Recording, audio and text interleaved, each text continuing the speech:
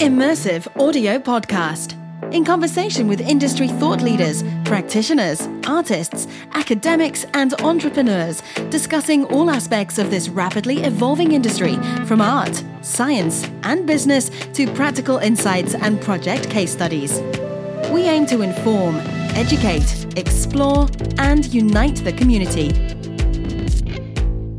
Welcome to the Immersive Audio Podcast, brought to you by 1618 Digital. Today, host Oliver Cadell is speaking with Tom Xerxes. Tom is the founder of Embryonic, a London-based digital studio that works to create cutting-edge XR media and other digital content. Tom is also a music producer and DJ who has traveled internationally to perform his work. Oliver sat down with Tom in his home-based studio in London to discuss the ways that virtual reality technology could enhance the experience of listening to music.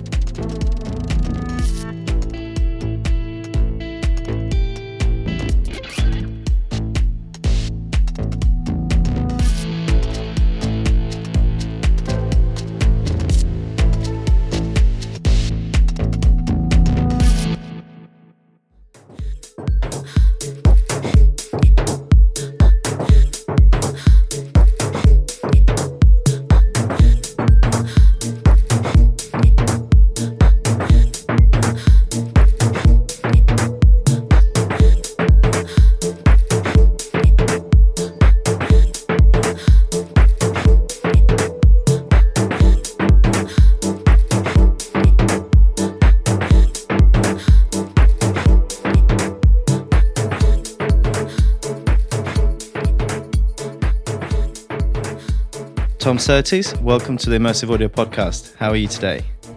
I'm good, thanks. Thanks for having me. I should be thanking you for having me in your house in Stratford. I must share this story. I have come to Tom's office where Embryonic is based and realised that I forgot a critical bit of equipment, a cable. So we had to abandon the session, and then Tom kindly offered to come back to his place, to his music studio where we're sitting at the moment, where he has plenty of cables, and now we're up and running. So thank you, Tom. You're welcome. Welcome to the slightly messy studio here.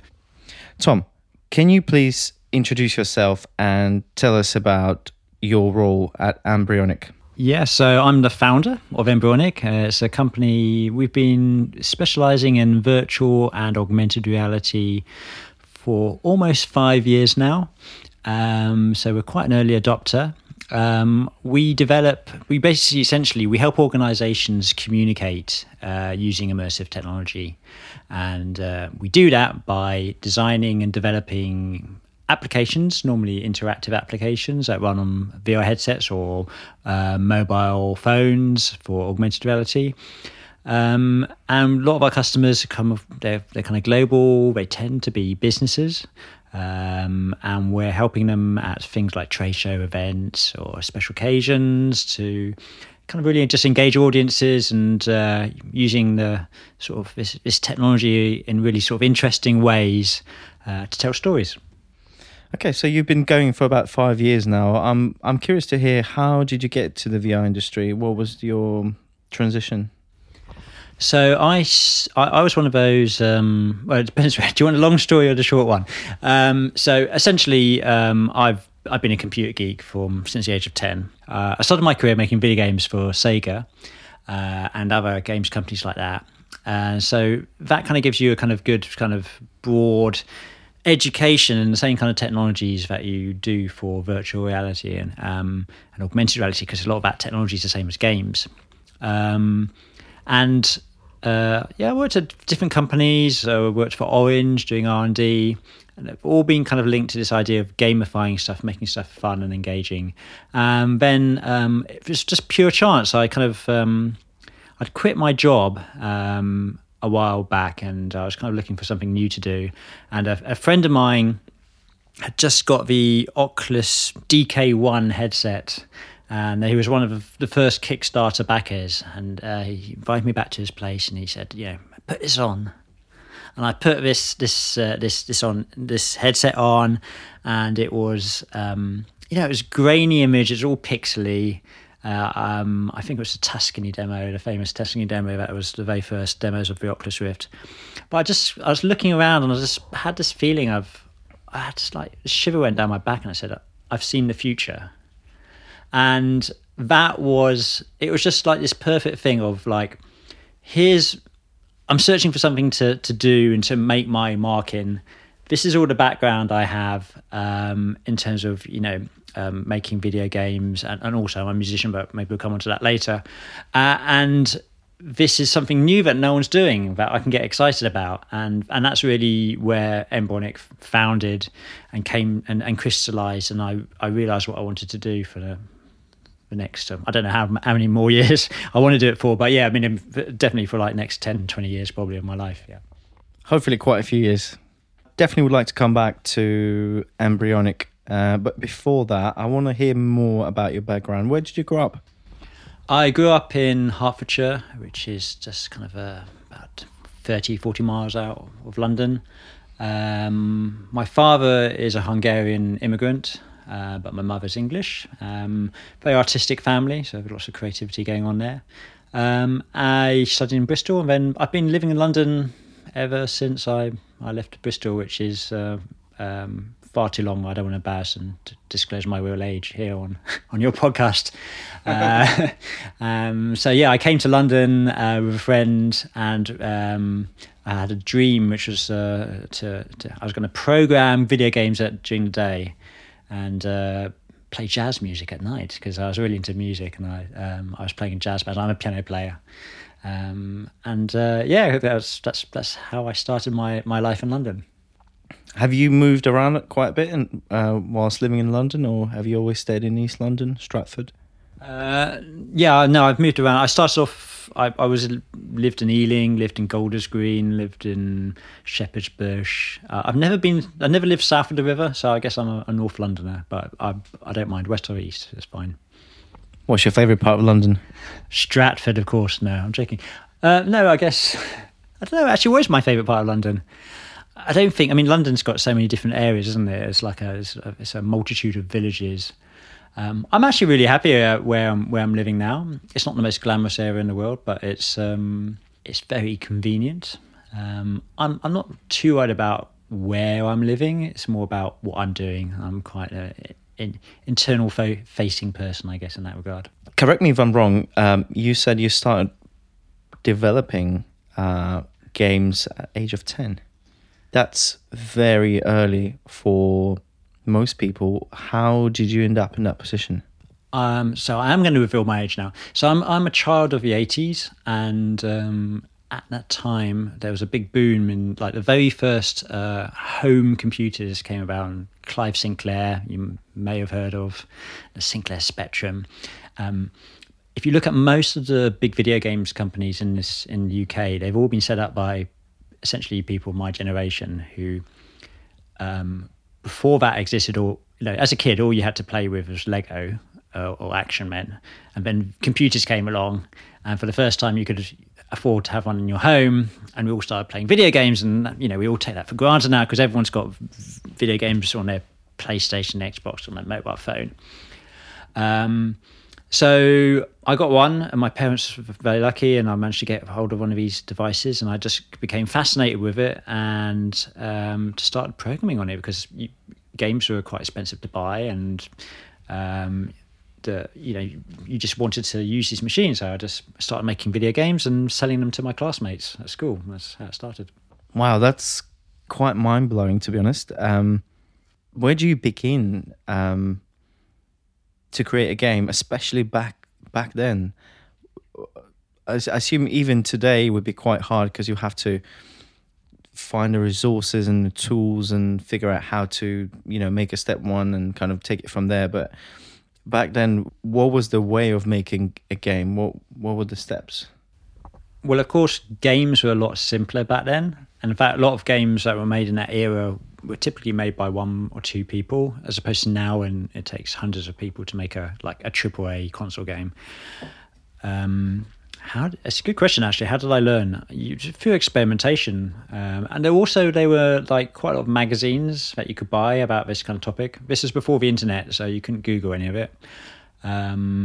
the computer came with a manual, on a programming manual, because when they launched these machines, Clive Sinclair, certainly with Spectrum, he imagined it as an educational machine, and that's what he was marketing it as.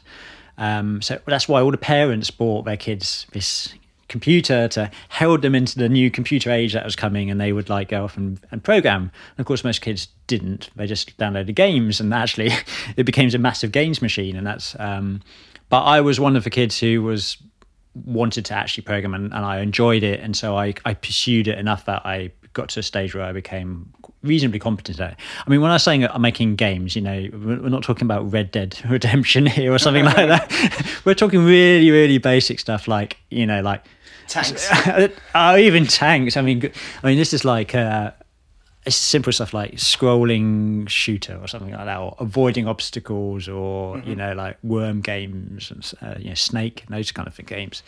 But that's with anything, when you start something, you have to start from somewhere, and that's what we did back then.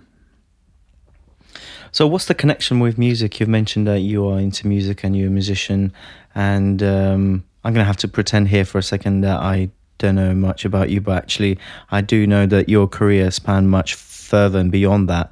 Why don't you tell us a little bit more about it yourself? So I record, I mostly record under a name which is Shrykan, and I've been producing electronic house music for quite a good amount, at least 15 years now. And I released music on labels like Free Range, Defected, Lazy Days, Urban Talk. I started off, again, just going back to childhood, I started off learning the piano at the age of 6. So I became reasonably competent sort of piano player by the time I was in my teenage years. Really into all sorts of, I guess like jazz and hip hop was my early influences, electronic music like Jean-Michel Jarre, kind of cheesy stuff. Then, when I moved to London, I got into playing in bands, and actually at university as well. So I just played in lots of like jazz funk bands, kind of as a session player. Again, had a kind of it's kind of weird, these eureka moments that come into your life. Again, a friend invited me to his home, and in his home he had a PC running maybe it was Cubase or Pro Tools or Logic or something like that, and he had a sampler, and he played me some stuff he was doing, and I was just like, you can afford to have all this stuff at home and it runs on your computer. I wasn't keen on that point. I mean, I'd been in studios because I've been recording studios, but they tended to be bigger studios, and I hadn't put two and two together that actually this technology had become affordable now. And hey, because I've never had a lot of money, and I was like, well, I could save up and I could buy this, and actually I could make my own music. And that became more interesting to me than playing in lots of different bands, because although I love playing in bands, it was kind of always playing someone else's music. I always had to make collaborative decisions, and being a keyboard player, I wasn't like the sax player who could just turn up and be cool and blow his horn for a bit. I had to lug. I had a Fender Rhodes, the Fender Rhodes, So it's a big kind of heavy instrument from the 70s. Weighs a ton, and I just I bought a small car, and I just had to drive around London. Like, we used to play like Jazz Cafe, Ronnie Scott's, all these venues, and I'd always be lugging this thing around with me. And at some point I thought, well, I'd like to make my own music, and so I just got into producing electronic music, and again was very lucky. I was writing music for a while, just experimenting, and I put together these bunch of tracks, but I kind of thought in kind of an album, and I performed them. I was supporting a friend's band at the time who had a kind of album launch, and I played some of my tracks. And at that gig was DJing a producer called Tom Middleton, who was quite well known at the time. Well, he still is well known. He's like he's a legend of like a sort of ambient dance scene, and he'd produce records of another guy called Mark Pritchard under Global Communication, and I actually knew absolutely nothing about Tom, But he listened to it and he was like, oh wow, this is great, come. And he started kind of like mentoring me a bit. And so he introduced me to some other artists who were running labels. And I had my first album put together on a guy called Jamie Adele, who's otherwise known as Jimpster, who runs Free Range Records. And he put out my first album in about 2001. And people liked it. And I started to get calls from different parts of the world, like, can you come to Japan? Can you come to Moscow? I was like, wow. So I just, I love doing it. And so I just kept writing music. I kind of developed a kind of bit of a DJ career. I was traveling internationally all the time, had an agent, I had a lot of fun. And so I did that for quite a few years. But funnily enough, it never was ever a full-time thing for me. It's always been a part-time thing. I've never had to try and completely make a living out of making music, which maybe is a good thing, maybe is a bad thing. I kind of wonder if I just spent all my time doing music, where I'd be. And but on the other hand, I'm just a bit of a jack of all trades, and I just get too excited by new opportunities, and I can't stick to one thing. So maybe it's my own fault where I am.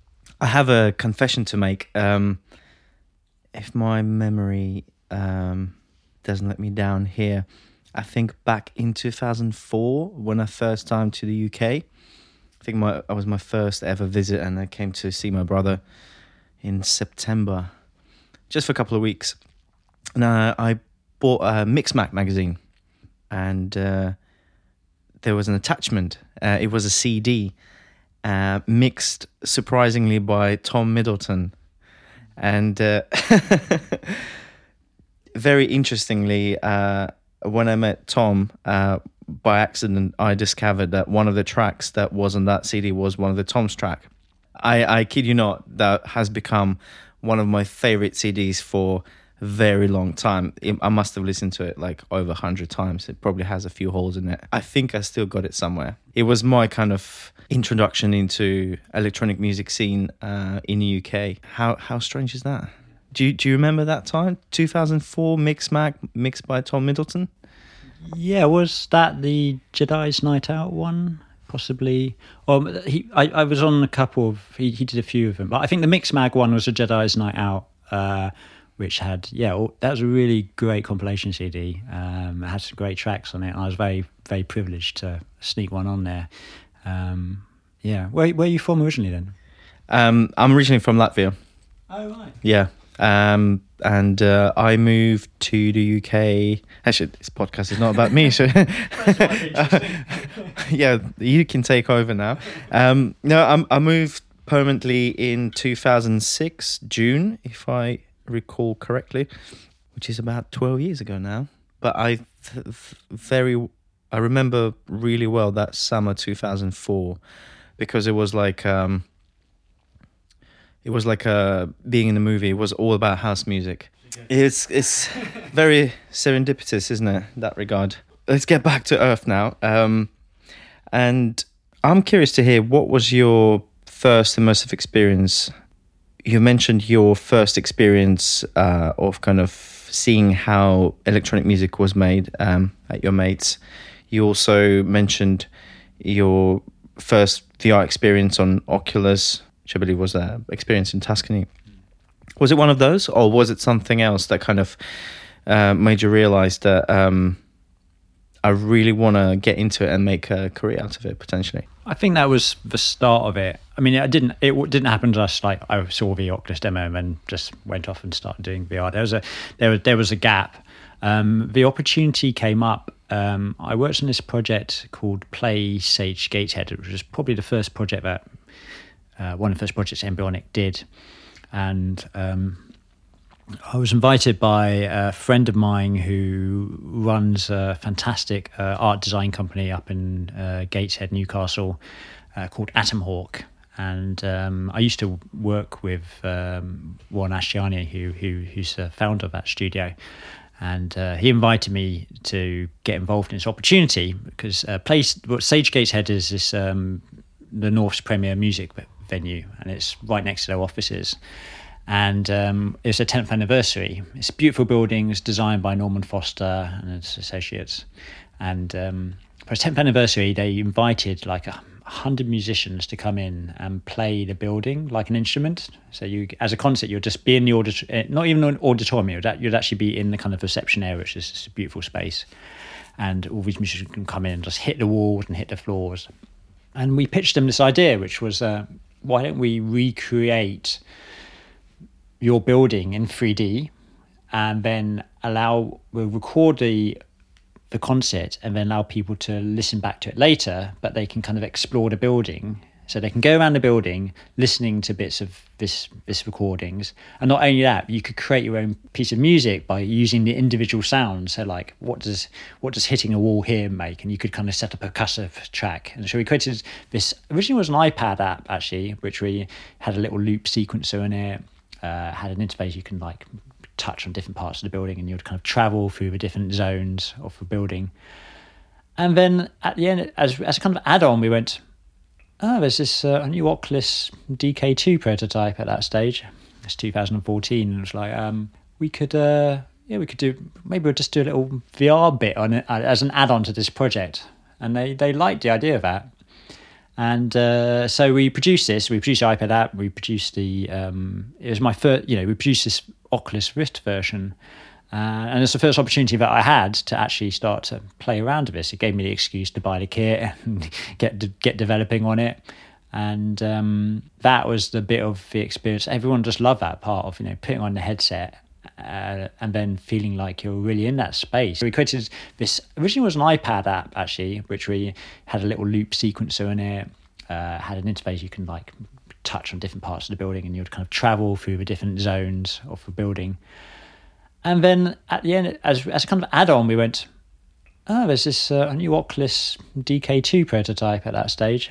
It's 2014, and it was like, we could do, maybe we'll just do a little VR bit on it as an add-on to this project.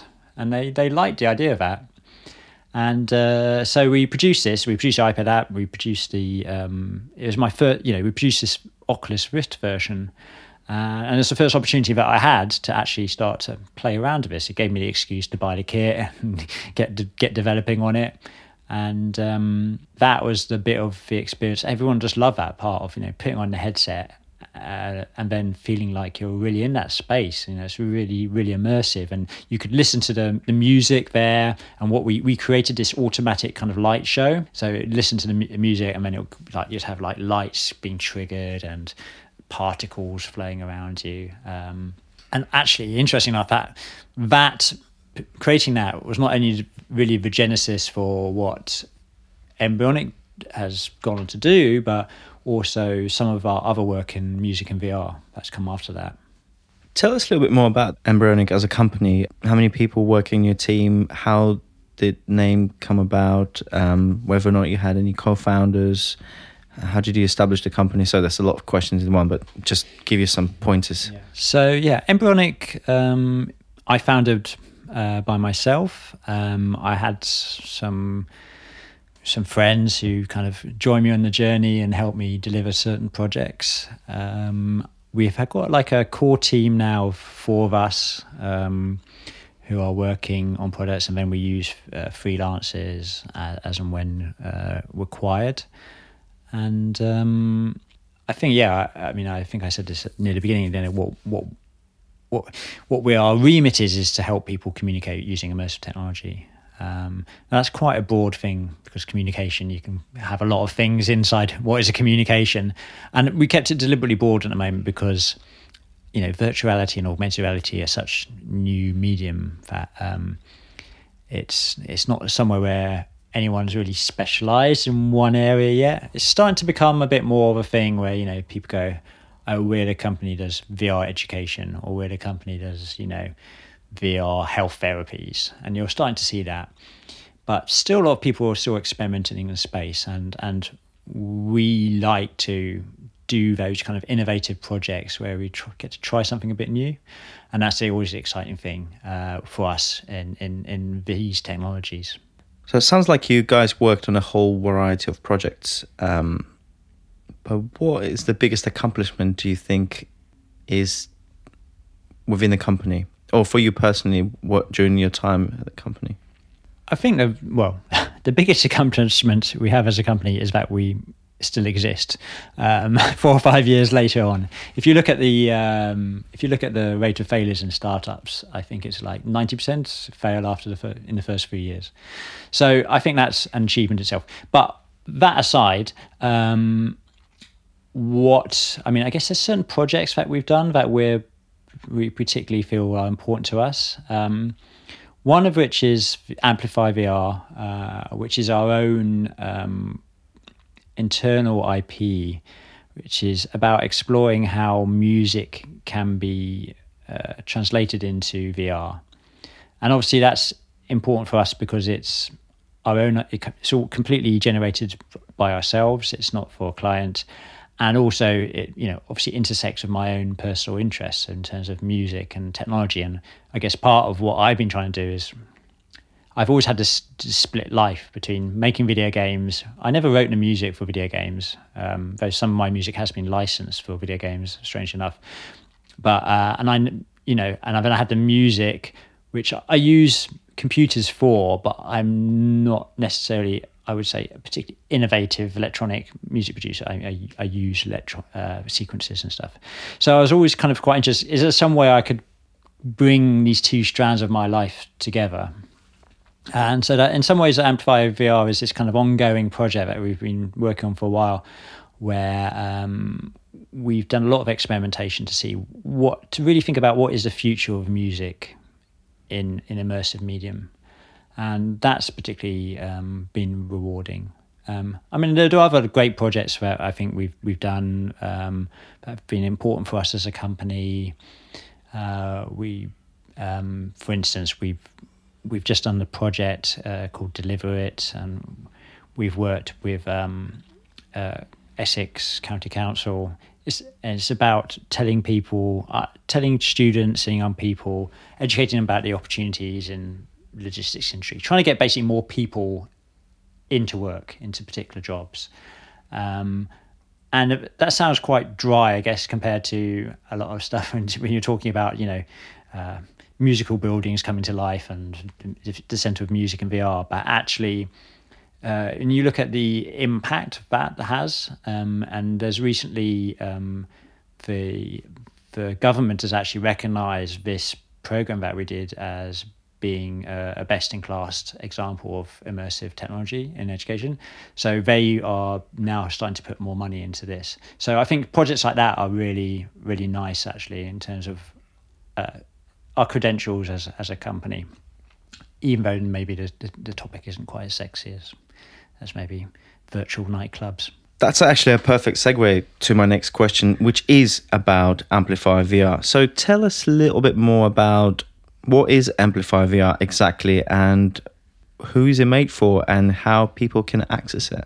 So that's a very, very good question, because Amplify VR is, I think it's quite more as a kind of ongoing project than necessarily an end result, but we hope to have some end products for it soon. So maybe I'll explain a little bit about the backstory of this, because it's actually quite entertaining. The idea for Amplify VR came from, I received an email out of the blue from this French guy, and he wrote to me as Sure I Can, my music identity, and he said, "Hey, I'd like you to play a gig." I was like, "Yeah, great, sure, yeah, I play gigs. Where do you want me to play?" He goes, "In Minecraft." I was like, "In Minecraft? Okay." He said, "Yeah, what we do is we put on a virtual rave in Minecraft. So you'll be at home, you're streaming your DJ set into Minecraft. There's a virtual avatar of you, and we have 50,000 people, players, come into these clubs, and they're controlling, like, they have their own light show effects that they're controlling, and they're flying around and they can explore the place." And I was like, "Do you want to do it?" And I was like, "Hell yeah." And it was for charity. There was no money in it. I was like, "But this sounds amazing." So I got involved in this, and I've got the footage somewhere. I recorded it.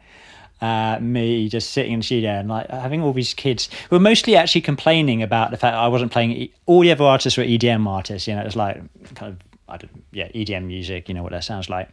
And my style is deep house, which is kind of different. And quite a lot of the time they were complaining it was too slow for them or whatever. But the experience was actually really cool because I was strangely exhilarated by this whole procedure, and it just made me thinking, it's like, what would this be like in virtual reality?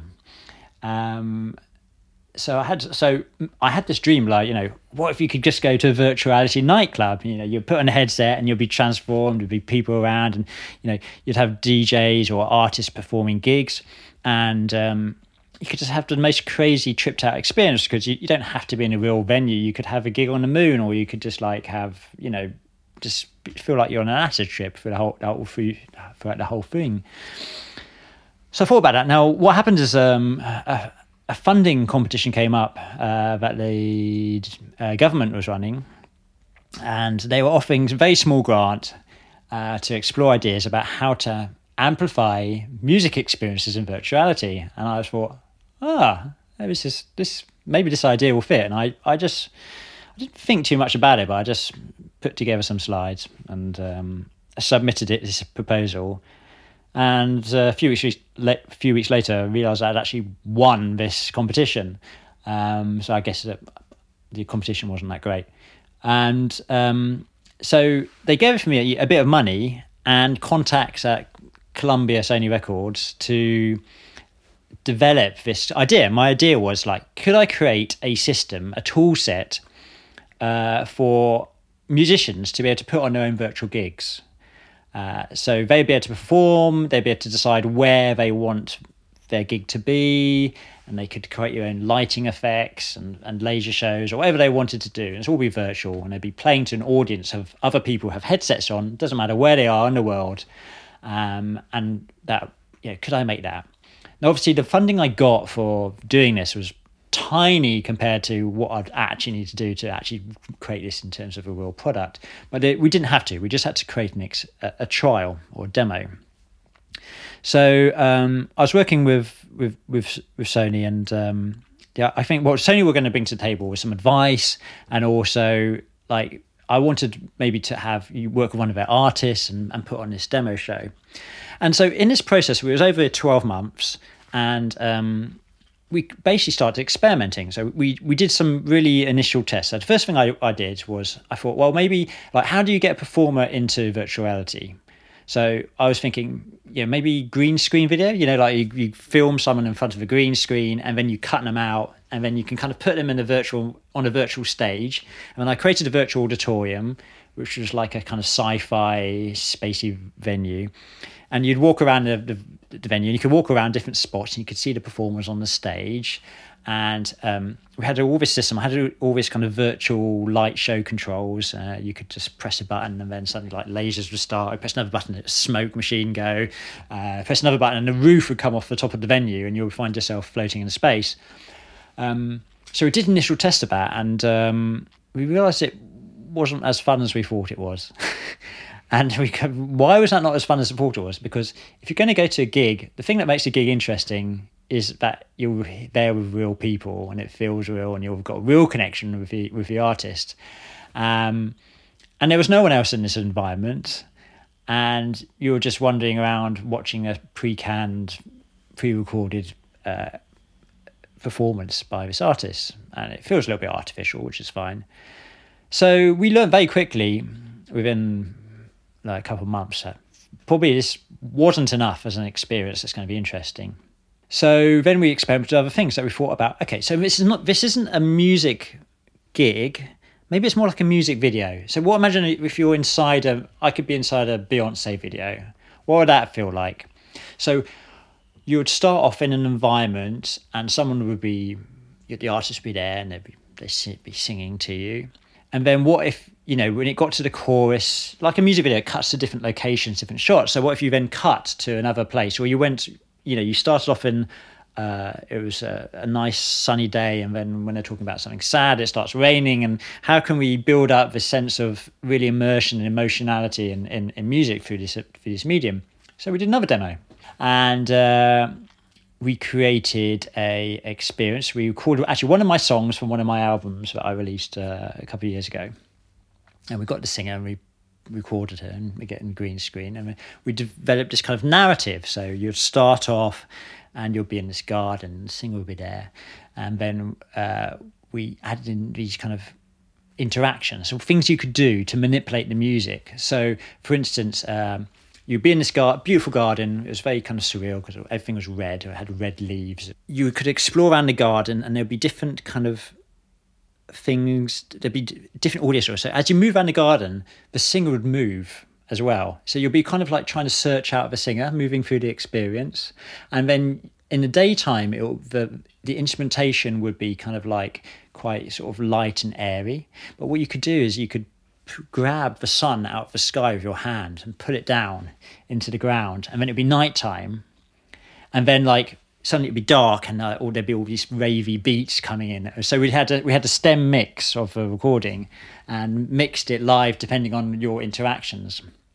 And then at a certain point, you'd fly down this tunnel, you'd be floating down this tunnel, and it's all pulsating to the beat. And then you come out and you'll be in this cityscape.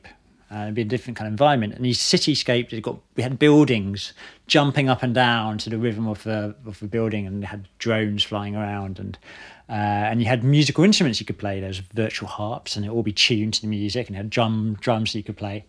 So we created this demo internally just to show Sony, right, hey, this is really cool, and they loved it as well. I mean, it's great.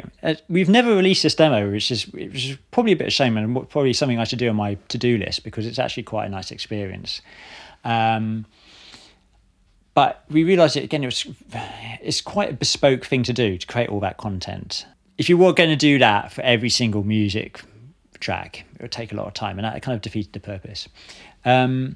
So anyway, we were progressing this project with Sony, and we wanted to actually use one of their artists. But for whatever reason, they were unable to hook us up with one of their artists. So I was running to the end of the project, and I was kind of like, I was a bit like, shit, the government's given me a bit of this money, and they're going to want to see some results of it. And I've done lots of experiments, but what's going to be the end thing that we're actually going to test with people? So kind of almost in desperation, what I did is I then grabbed. I thought, well, why don't I need some original source material that we can work with. We haven't got access to the artists, but people make music videos. Okay, could I take a music video, run it through our kind of technology that we've developed, and create experience out of that? And that's where we got with Amplify VR. So what we ended up producing, version 3 of this journey we went on, was this experience that you could take any music video in YouTube, and it would kind of take, which would normally be like, it's 2D, it's in a frame, and we would treat it so it suddenly becomes immersive, it becomes 360, it's around you. And the way we did that is by chopping up the video into lots of different pieces and kind of scattering it around you. So there's different environments that have different ways we treat the video. And then we analysed things like the colour in the video and the beats in the track. We start to move the environment based on the beats and the music, and we start to colour the environment based on what colours in the video. So the whole idea is to just make the video, a normal video, feel a lot more immersive. It's like, and that's again the title. We're amplifying the experience with this video content, and so that's what we created. And then we also want to give the user something to do, so we created some like sort of DJ controls, so you could start to play with some like different DJ effects, like reverbs and filters with your hands, and that's where Amplify VR got. And we did the demo, and people liked it. But we never really found a commercial angle from it. And I don't think that was entirely our fault of how we implemented it, because I think how we implemented it is actually quite good. I think it's actually generally a problem with the whole VR industry. I think there are a few VR music products out there. The only one that's made any money or had any traction is, well, there's 2 of them, but it's basically a game called Beat Saber. And Beat Saber is a fantastic piece of work, and I'm full props to those guys. But it's successful because it's a game, ultimately. And they've created a great job of creating a game. And if you look at sort of other products on the market, if you look at even like well-funded ones, sort of like the Melody VRs, the Wave, which is another one, that both doing really interesting things in this space. I feel that they're still struggling to find their audience and what the core thing of their product is. So I can take some comfort from that, but this is actually a really difficult problem to. Now, what we'd like to do, probably sort of first or second half of next year, what I'd like to do with Amplify VR is to actually just get it out into people's hands. And we have some ideas about how to create a shorter experience for that with lots of different sort of interactions. In order to do that, we actually need to license or have donated some music videos to us. So we're looking for artists who would be interested. And if anyone's listening to this and knows anyone who might be interested, we're probably looking to get about sort of 4 or 5 tracks, different genres. It can't just be a track. It needs to be a track that has some kind of video in it. Preferably a track that is reasonably upbeat, has some kind of rhythmic content in it. It works better. And then integrate that into an app that we're going to release. We're not sure if we're going to charge for it, or might be a very small amount. And then just really try to get it out into people's hands and see what kind of response we get. And then build from that. So that's our plan with the project so far. Now we start talking about the whole concept of music and VR, music in VR and immersive music, etc., which has been a quite popular topic recently among the music-orientated individuals and companies. Also somehow related to the XR industry as well. So Tom, in your personal opinion, how do you think that using virtual reality and immersive media can influence the way that people appreciate music? What's your thoughts on this one? What's interesting about this is how, well, number one, music is immersive in itself. So I think it is immersive. When you listen to music, it conjures images in your head, and it is, the listening experience is quite immersive. But that said, we listen to music more and more in the background and as something that we do when we're doing something else. And that's changed somewhat from how people used to listen to music. There was very much, back sort of 20, 30, 4 years ago, when there's more of this kind of special thing and people had the vinyl player, they put on the vinyl and they put on their headphones and they'd sit back and they'd look at the cover and they would just listen to the album. I think that's very rare now. Probably some people still do that, but it's pretty, we have so much music all the time that it's just bombarding us. I mean, I sit in an office and they just pipe music in all the time during that office. I put on my headphones, I'm listening to music. You look on the tube, people listening to music, but then are they really tuned into it? So the interesting thing about immersive medium is that we're kind of bringing back, in one way, a way of being able to concentrate and cut out those other distractions.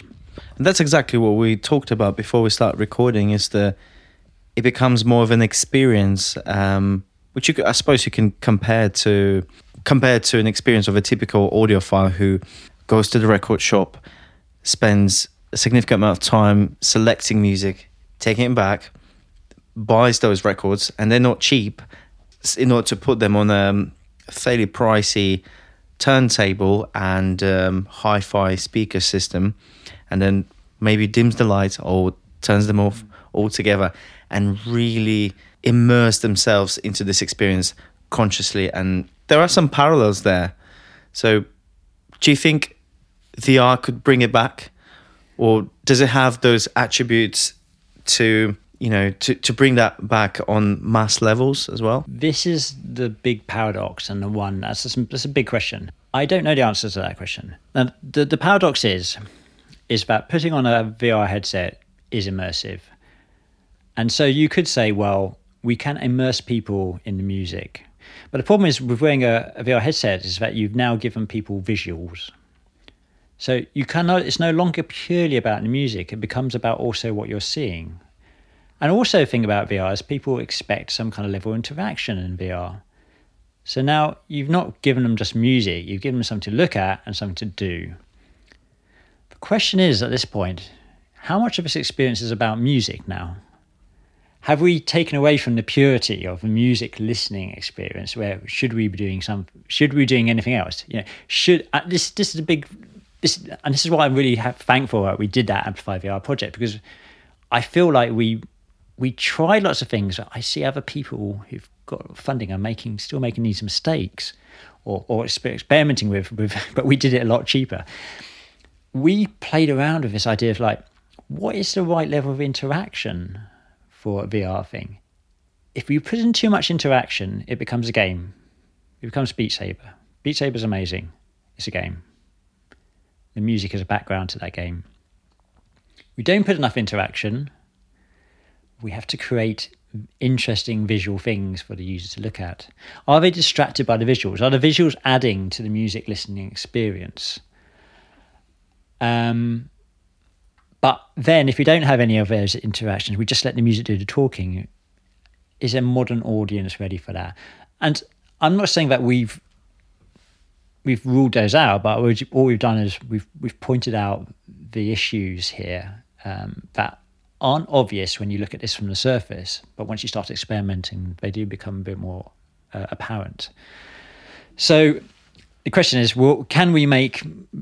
VR the medium to make people listen to music more immersive? I don't know.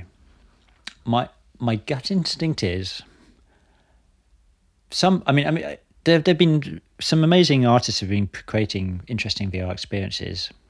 There's been like the Horizons VR, who did the work with Bonobo and some other artists, and they did some beautiful work flying. You basically listen to music and you're kind of sort of creating, you're flying down tunnels and over beautiful landscapes, and you kind of interact with the music there, and that's nice. You do it once and you don't do it again. Why is that? Because you're asking the user to completely use up their time for this one experience. And if that one experience isn't something that is utterly amazing that they want to do over and over again, there's a small chance that they're going to take that time out of our busy lives to do that. Whereas listening to music, you can listen to music, your favorite track in lots of different contexts. So I wonder about this thing of music and VR. It's tricky. If you add in lots of other stuff to it, as I say, it doesn't become VR. Then you have to decide, what is this new experience? Now, that isn't to say that, but all I'm saying about that is the new VR is a new medium and it's going to have its own new experiences. And so maybe we're categorizing this wrong. It's not about a musical VR experiences. What we're starting to touch around the boundaries are, it's like, what is an immersive experience? And of course, an immersive experience involves audio and it will involve music, but it's not a music VR experience. I don't know if I'm making sense. Does that make sense? Yeah, it does. Yeah. So I think music is super important in immersive space, of course. Really interesting thing about, and this is kind of where I guess our worlds start to merge a bit, is how do you make music for immersive experiences, as opposed to how do you make immersive experiences for music? And that's fascinating, and that's again something that we started to experiment with. So when I was a very fortunate position that I'm a musician and a technologist. So, but when I was creating Amplify VR, I started to think about where sounds were placed. And I had a piece of music that we did in Amplify VR, which I'd originally done as a stereo mix. And I had access to the stems, of course. So then I started to think about, where do I put the stems? I have a visual experience, so I'm looking around in a virtual space. Now, where is the music coming from? Because and you'll know this, in the real world, music comes from a speaker, or it comes from a musician, or it comes from, because you've got positional audio. So if you hear a violin playing and you turn and look towards where that violin sound comes from, and it's not coming from anywhere, then that's kind of there's a slight disconnect in our expectation of where sound is generated in the real world. And we really started playing around with where are the drums? Where's the bass? Okay, bass feels like that should be down on the floor. That's like there's something earthy about bass. We expect a rumble to come from the floor. Maybe other elements like orchestral sounds come from the sky. And we started to mess around with these mixes. And obviously the vocal comes from the singer. You look at the singer and the vocal comes from her. So there's this really interesting space about how do we create music for VR? Do we keep it as a stereo mix? And I guess we could look at video games, like when you create like sound effects for like an immersive experience, the sound effect gets positioned where the sound gets generated. But then, where does the music come from? Maybe you've got an opinion on this. Yeah, it's something I've been thinking about for a while now, and I suppose it's a good and bad thing. The good thing is that we're certainly on a boundary of something new and totally different. Although I shouldn't say totally different, it's probably a step within the evolutionary process, as it always is with everything. The bad thing is that we haven't really found that solution. We haven't found the answer. I think the best thing to do is just to stay very open-minded and don't draw any conclusions, don't propose any standards. Just kind of go with the flow and explore and try different things and test it. Not just yourself whilst making it, but share with your friends, loved ones, families. Like what you just said, you're planning to make an application available and see what artists are able to do with it. That's a great way to kind of to see how the product or the concept behaves in various contexts, and then kind of extrapolate data and make certain conclusions and potentially can inform some improvements. So that's probably kind of my very vague and unhelpful answer to the whole thing. Just kind of staying curious and proactive about experimenting and exploring opportunities. One thing I will say, and we were kind of touching on this during one of the other podcasts, Christoph Malle from Somewhere Else mentioned an interesting kind of phenomenon that I haven't thought that much about. VR is kind of very cognitively expensive for us as species, and and which could be one of the reasons. And there isn't a huge amount of research available on this, but there must be a reason why we do a VR experience, which is, amazing and, impressive. But for some reason, we don't tend to come back to it. Like you said, unless it's a game, it's very one-off. And it's really interesting. Why don't we go back and do it again, especially if it was amazing? I'm not talking about things that just went good. I'm talking about even myself, and I'm sure a lot of people among the audience will agree with me. Even when you go and do something and you just, wow, that was brilliant. It's very rare that somebody goes back and says, I want to try again, same day or another time. So I wonder if there's a connection there. Well, I think there is. I think it's the same reason as why do you not watch a TV program more than once, or film? I mean, we don't often watch the same film. We do after a while, but we won't go and watch a film and then watch it again, because we kind of feel like I think it's that investment in time and that expectation that do we want to rerun this version of reality that we've seen. Music is different. I can listen to a music track over and over and over again, probably in a repeat. Well, if you're a music producer, you do, because you're writing a track and you're listening to your track over and over and over again. I wonder if that was one of your kind of favorite EPs on albums, and it was an immersive VR experience, which was sort of built around the music rather than music molded around the VR experience. Would you be coming back to that place again, putting VR headset and just having that kind of conscious, focused experience again and again? What do you think? Yeah, maybe. I mean, maybe we just haven't done it well enough yet. We should just keep trying. Yeah, that's another big one. There's just not that much content. Globally speaking, we're talking about a few handfuls. Yeah, I mean, there are VR experiences that I have come back to a few times. The ones that have a lot of replayability in VR tend to be social experiences. And that's because there's a variability there, and the variability is other people. Or, as I say, you have a game experience. Music, yeah, it's quite possible. I mean, if you can take someone to another space, and and essentially what music's about, it's about communication. It's about changing people's emotional states. And if you look at, there's an interesting space in VR which is around sort of meditation and health. And there's definitely people who will go into a VR experience, a meditational VR experience. And audio is and we've done some of these. We did a project with an Israeli startup where we created like virtual relaxation experiences specifically for patients with cancer.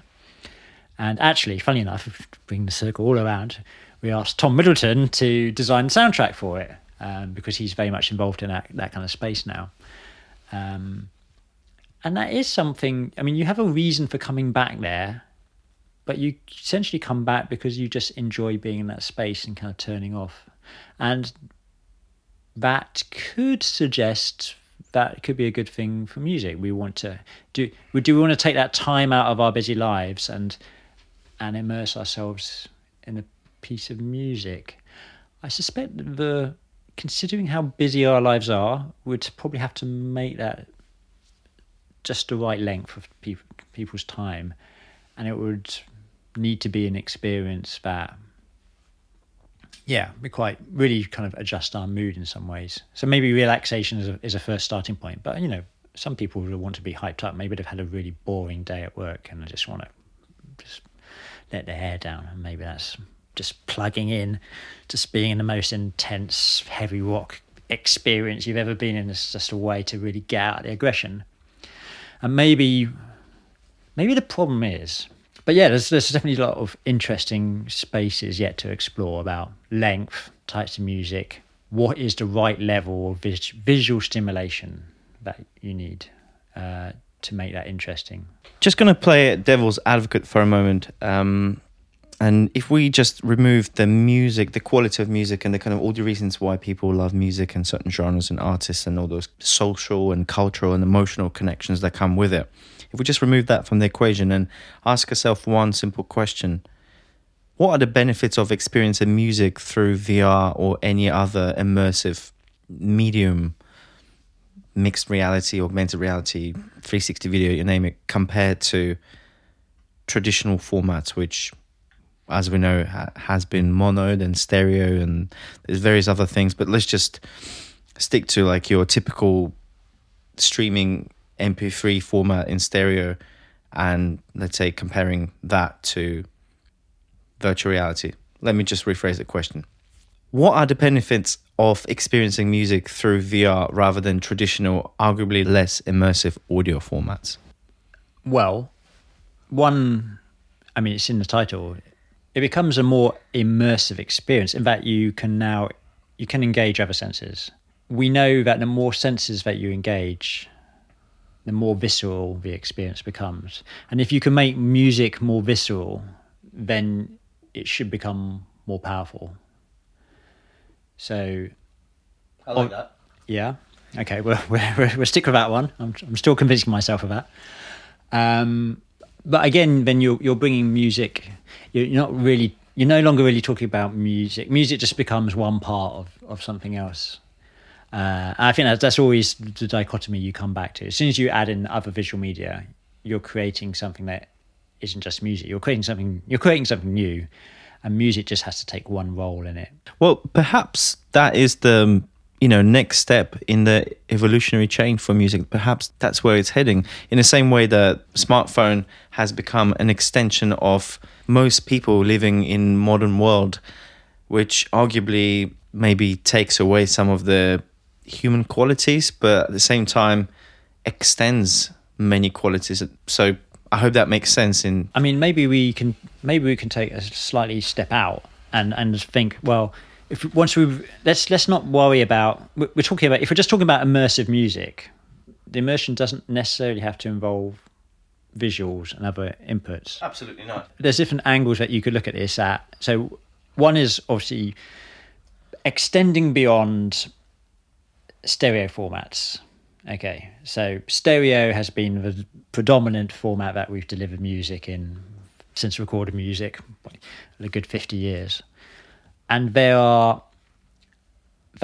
you can argue that isn't very immersive, because it's not, a stereo mix does not reflect how sound travels in a real space.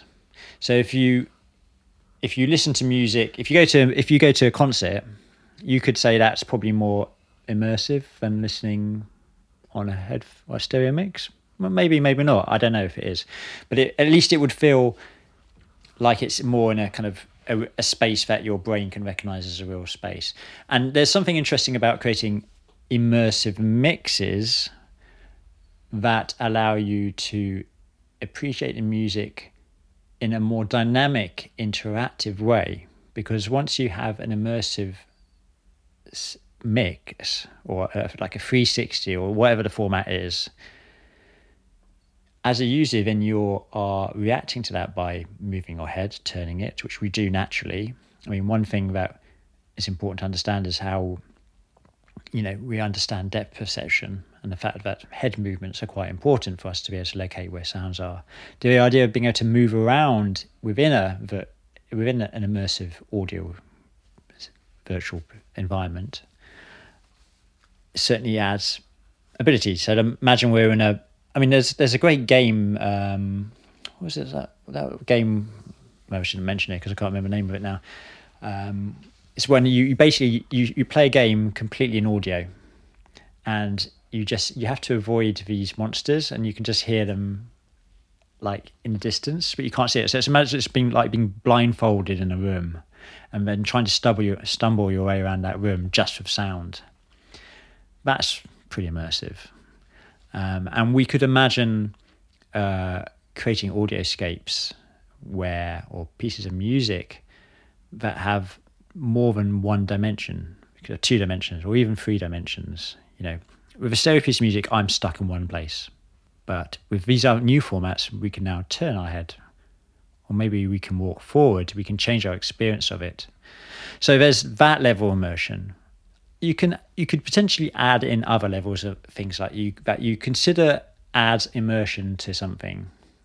One of the argument I often make about virtuality is that the reason we prefer creating virtuality with computer graphics and interactive activity is because reality is something that we're active participants in. So when we do stuff, reality changes. If I push a cup, the cup falls on the ground, and that adds to the sense that I'm in a real world. And with 360 video, you're locked in one place. You have no agency. You're instantly taken out of the immersion of reality. And so you could say, well, maybe there's something about this interactivity with the music that could add to immersion. And of course, moving around or listening to stuff could be one way, but maybe again you could interact with it in other kind of ways. Like you've got this new technology. What can you do to interact with a piece of music? Now, quite a lot of people have already experimented with interactive pieces of music, typically like through mobile phone apps and other maybe kind of installations and stuff like that. So you could say, well, using these technologies, you could add in layers of interactivity, because actually the nice thing about these technologies like virtual and augmented reality, they've invented new ways for us to interact with computers, new gestural interfaces. And we could use those to augment musical experiences. We could use those to actually create pieces of music, because that's one thing we haven't really talked about. Can we actually create music in new ways using these technologies, not just passively listen? Maybe the future isn't passive listening. Maybe the future is using these technologies to bring people together, to make it easier for people to communicate through music and be able to create it. It's very interesting. I can talk about it forever, but I'm conscious about the time and the length of the discussion. So I would like to move on to conclusive section of our questions. So now we're working in the development and now working in the XR industry for almost 5 years as well. What predictions do you have for future for VR and AR content? And in general, and maybe in relation to music industry as well? I mean, my first prediction is, as it's going to grow, it's going to become ever more popular and ever more normal. I think there is just too much evidence that this technology has very useful applications. It's not that it's going to be everywhere. We're not going to be using it all the time. But, you know, we can education, training, entertainment. There's big sectors where we just know it's better. So we're really waiting for the cost to come down, the experience to become more refined. So my prediction is, yes, it's going to grow. For sure, I think interactivity is very key. I think social is key, having shared experiences, taking this beyond just having a one-person experience. These are the things that we're learning as a community, as an XR community, and they're becoming very apparent about what is working, what isn't working. With music, that's kind of harder. So I kind of see, like, again, I refer to like this, the two companies who've kind of, I guess, made the most progress, and it's just one, Melody VR. Melody VR, you know, their whole kind of approach has been to essentially offer a kind of second-hand market in live music experiences. So you can't be at the gig, but you can kind of virtually be there. I'd be interested to know how scalable that is. I'm slightly skeptical about. I think there's definitely a market there. I mean, I can certainly understand that. You know, I watch Glastonbury. It's a Glastonbury on TV. So if I can have a better experience to kind of feel like I'm at Glastonbury, as opposed to actually going there. I've been to Glastonbury a couple of times, and you know, it's pretty intense and muddy. It's not my kind of thing. So I would actually pay to be virtually in Glastonbury, where I don't have to queue up for the toilets and go through crowds and get wet and muddy. But some people like that. So there's a market there, and then there's other people like the Wave VR, which is a very interesting company who kind of had. I think they had basically the same idea that I had at the beginning. But it just raised a lot more money to look at it. And I know those guys personally. It's a talented team. They're looking at sort of the future of kind of music as a kind of a social virtual festival thing in VR, and they're very much looking at it as in terms of a computer graphics interactive. It's virtual. It's a medium designed for virtuality, and they're trying to work out what that is. And they're doing some really interesting experiments. So will we be going to virtual gigs? Yeah, I think we will. We'll be hanging out in virtual clubs. Maybe. I don't know if we're going to actually go to virtual clubs, because you go to clubs to listen to music and meet girls, get drunk. And probably the reasons for you going into virtuality is different. So we will definitely be going to virtuality to do social things together. And music's going to be a big important thing for that. It just might not be a club as we understand it. And music, again, might just be the background track to our lives in that particular case, as opposed to the thing that we're actually doing. I would love to come back to this question in about 12 or 24 months' time and see whether we were wrong or right, or something in the middle. Most likely. Truth is somewhere in the middle, as always. Interesting thoughts. So just coming back to Embryonic for a moment, are there any exciting projects at Embryonic in the works that you can tell us about? There's always exciting projects with Embryonic. I think the interesting thing will be about the Amplify VR and actually getting that out to market. So I think I'm quite excited about that. I'm hoping we can get it out on some of the new devices that are coming out early next year. So there's the Oculus Quest coming out, there's the Vive Focused, and these are a range of headsets now that don't require any leads. They're self-contained. They've got 6 degrees of freedom, so you can walk around with them on and hopefully not crash into too many things. So and they're quite cheap and affordable. You don't need a PC. So we're really excited about those devices, and we think that's going to kind of expand the market quite a bit. And finally, do you have any piece of advice for others looking to break into the industry? My advice, I just, based on my own experience in life, which is not necessarily always the best one to go on, but it's the only one I know. If you're interested in doing something, don't wait for someone to pay you to do it. You just do it. And all these technologies are there, and they're pretty affordable, and even if you can't afford a headset, you can still learn about it. You can still do it. So if you want to get into VR or AR, go out, find the tools, go on the internet, start experimenting. Like if you want, like Unity, you can download that for free. You can get a headset. You can get the Oculus Go, £200. So you can start creating content for that. See what's out there, start doing it, and then find like-minded people, community. It's the same with music. I just started creating music. I found other people who are like me, who were also interested in making music. And once you have those two things will just happen, and they just naturally do. If you show some enthusiasm and stick with it as well. This is a long-term future that we're all building together. It's not about get rich schemes. Everyone who's doing this, who's stuck with it, they're doing it because they're generally excited about what they're creating, and the fact we're going to contribute. We're all contributing to the new future of mankind, and whether you make money is secondary. I'm sure everyone would like to make money, but that's not why we're doing it. Do it for the love, and then eventually the money will follow you. Tom, it's been absolutely fascinating talking to you. Thank you very much for your time. Thank you.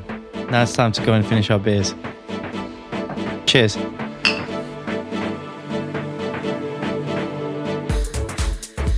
You have been listening to the Immersive Audio Podcast hosted by Oliver Cadell with guest Tom Xerxes. This episode was produced by Abigail Burcham, Oliver Cadell, with the help of Shane O'Hare, and included original music by Shira Khan. If you can, head to our page on iTunes and leave us a review and rating. It really helps us out in pushing our show further. The podcast is also available on Spotify, SoundCloud, and Stitcher. Visit 1618digital.com to access the show notes and other episodes. Follow us at 1618digital on Twitter and Instagram. Thanks for listening.